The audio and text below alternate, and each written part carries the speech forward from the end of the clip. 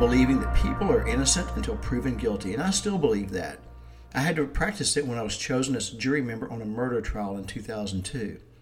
The public domain has become one where you are now guilty until you prove yourself innocent.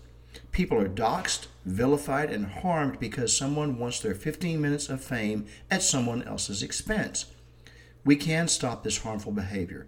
Let's think before we speak. Consider if it was you who had the spotlight turned on them, because that is something to consider.